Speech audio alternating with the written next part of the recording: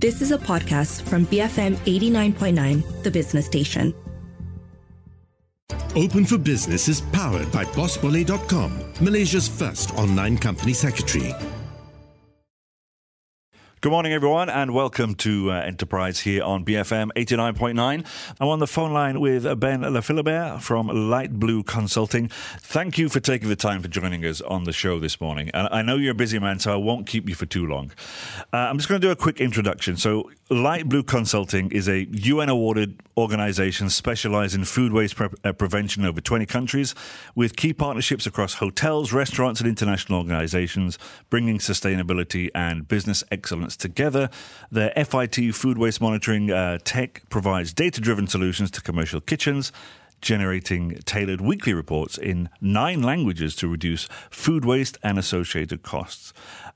Ben has trained over 2,000 culinary professionals and is a frequent international speaker on food waste prevention. He was in KL recently to speak at the Kita Conversation by Kita Food Festival, and that's an ongoing dialogue on all things food-related, with the goal to build an open platform for people working in the food and beverage industry, plus anybody interested in where food comes from, to discuss the future of food. Ben, thanks so much for joining us.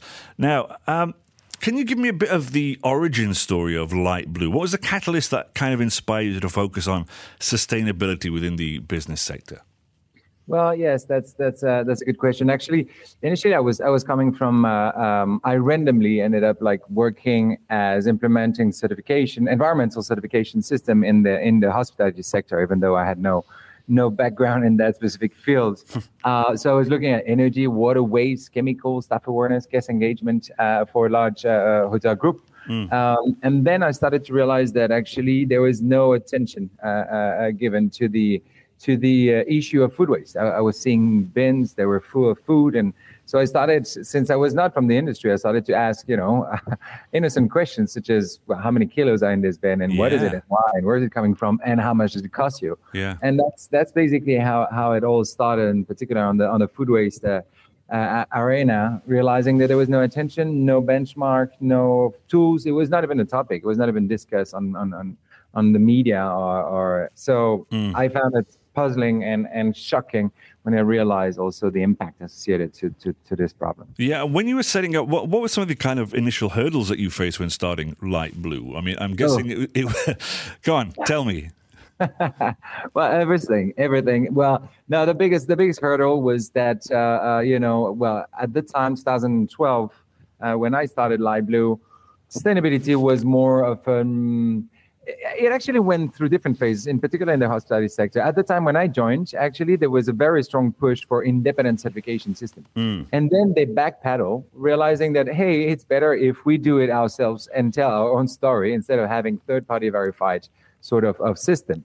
And then that was the lower part of this, of the commitment where actually the resistance is everywhere, from, hey, we don't have time, to what's the point, to I got a job to do. Right. And in particular on food waste, what was interesting is that I quickly realized that I was touching on something very, very sensitive. And, there was a lot of ego to deal with.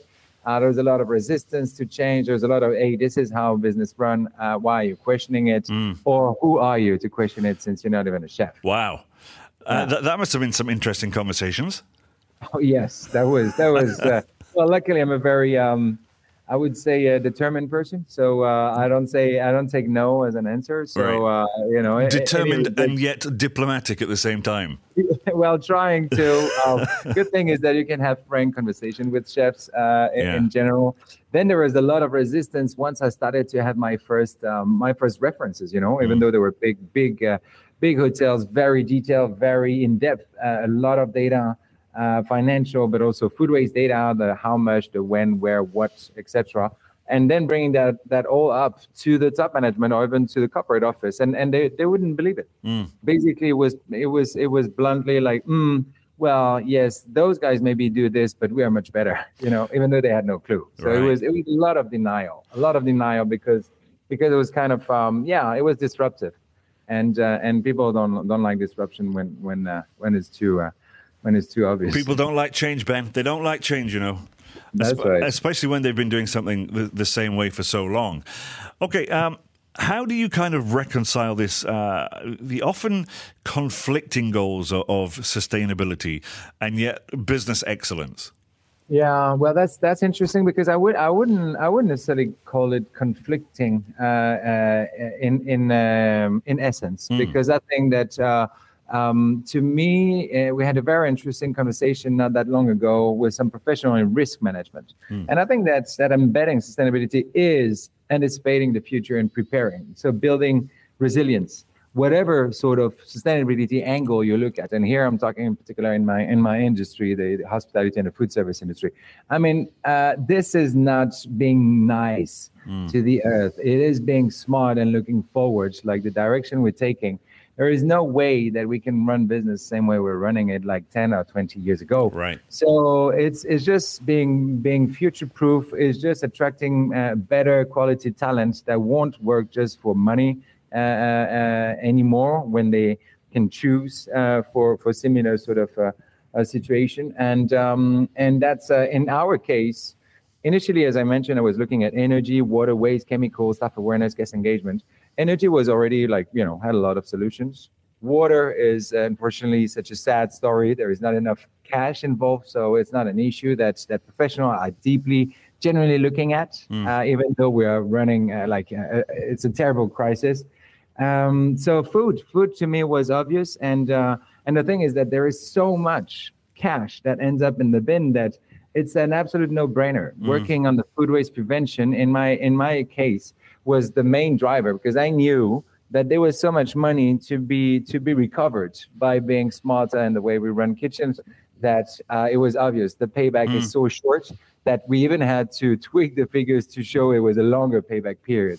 Can you believe it? It's a genuine story. And how much does tech play in this role? You know, and obviously, what are you using, and how much does it play in helping these people save cash in the kitchens?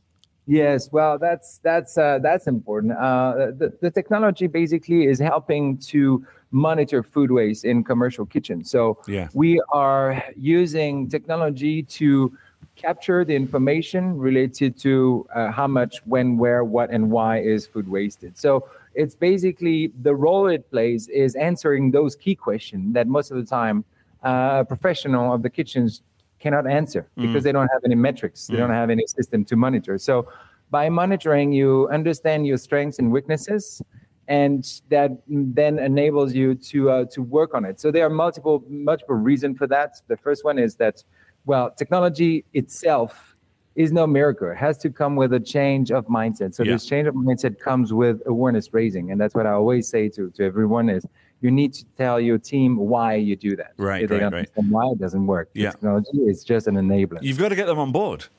Yes, exactly. If you don't change mindset, you can have the best technology. Well, nothing will really change because they won't change their behavior, their approach, and their perspective on this issue. So collecting data is essential. With the awareness plus data, then action. If you have awareness raising and data, but you don't change anything, don't expect any results. So on changing and implementing new procedures, we also provide what we call food waste hacks, which are recommendations on best practices. And those combination helps usually to reduce food waste by 25 to 35%, when 1 in 4 reducing by 50%. All right. Ben, just stay on the line. I have to take a short break here.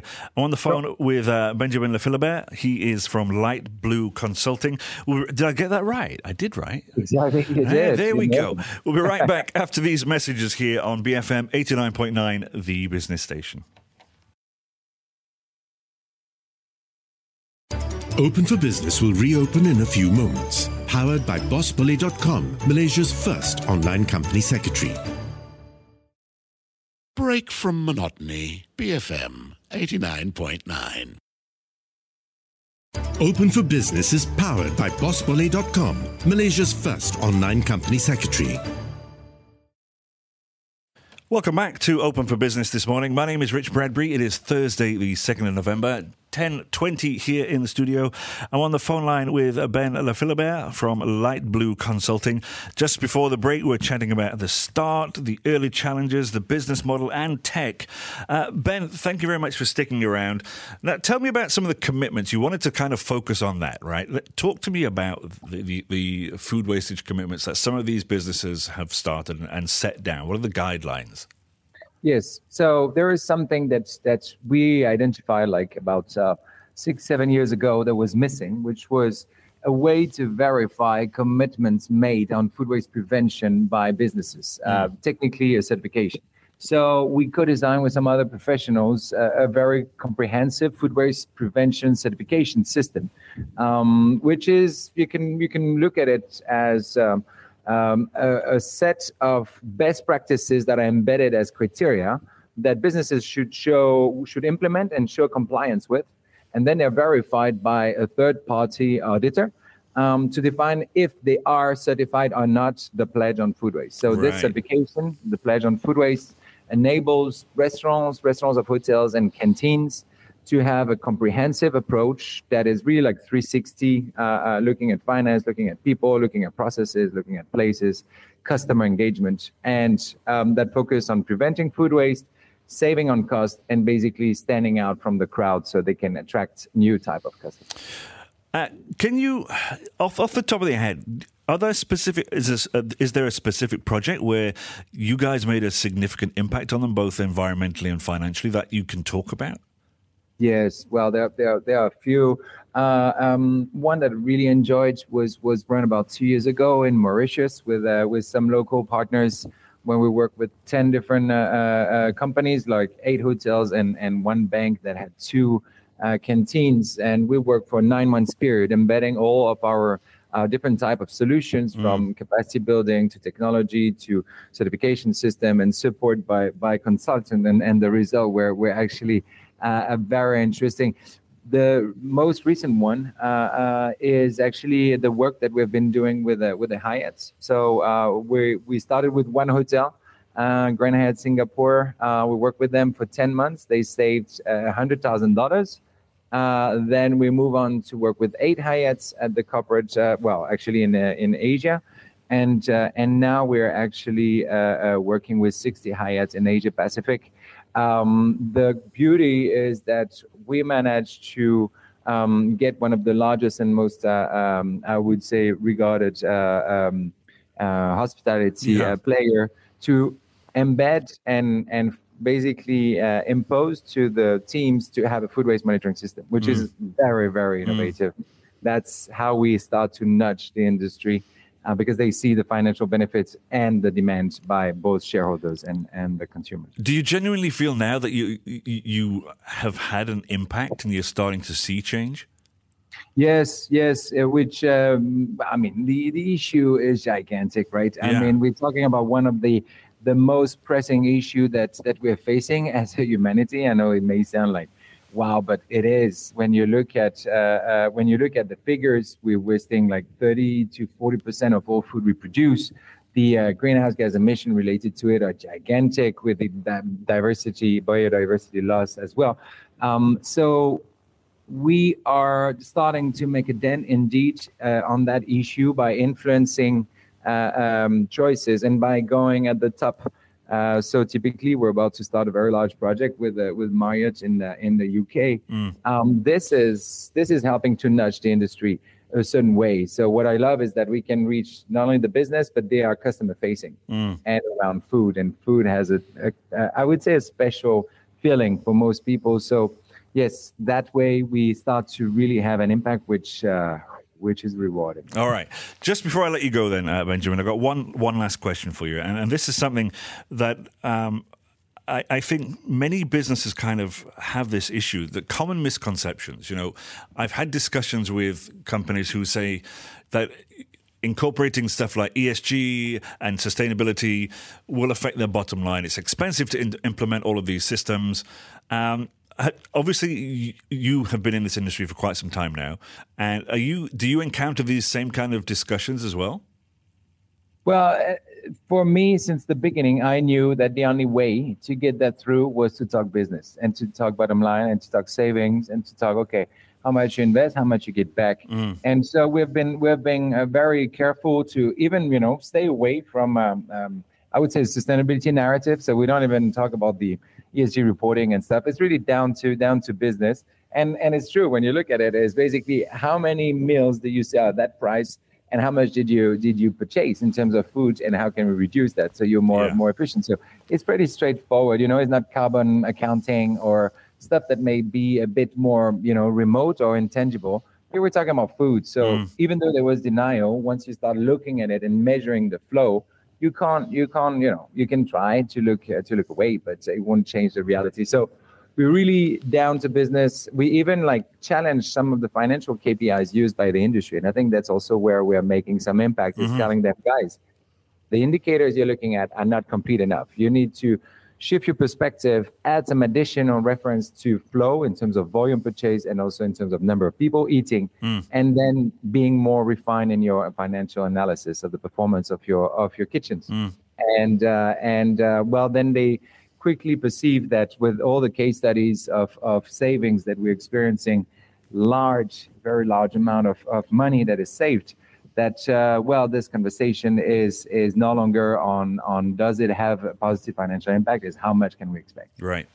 Benjamin, one last question. Where can people find out more information about the project and the stuff that you're working on? Well, there is plenty of information and case studies. So there is on lightblueconsulting.com. That's our main website. There is also on thepledgeonfoodwaste.org. That's about the certification system. And in those two pages, basically, there's plenty of case studies and resources. If you're a professional in the industry, we would love to talk to you. And yes, and also on my LinkedIn, my personal LinkedIn, I'm very active. So sharing as much as I can and happy to connect with anyone. Wonderful. Benjamin, thank you for taking the time to join me today. Thank you, Richard. Pleasure. My pleasure too. Folks, I've been on the phone line with Benjamin Lefilibert from Light Blue Consulting. If you missed any part of this conversation, don't forget you can download the podcast. It will be up shortly wherever you normally get it from. I recommend using the BFM app that is available in the Apple App Store or Google Play. We'll be right back after these messages with more stuff here on BFM 89.9, the business station. Are you open for business? Register your company with bossbole.com, Malaysia's first online company secretary. You have been listening to a podcast from BFM 89.9, the business station. For more stories of the same kind, download the BFM app.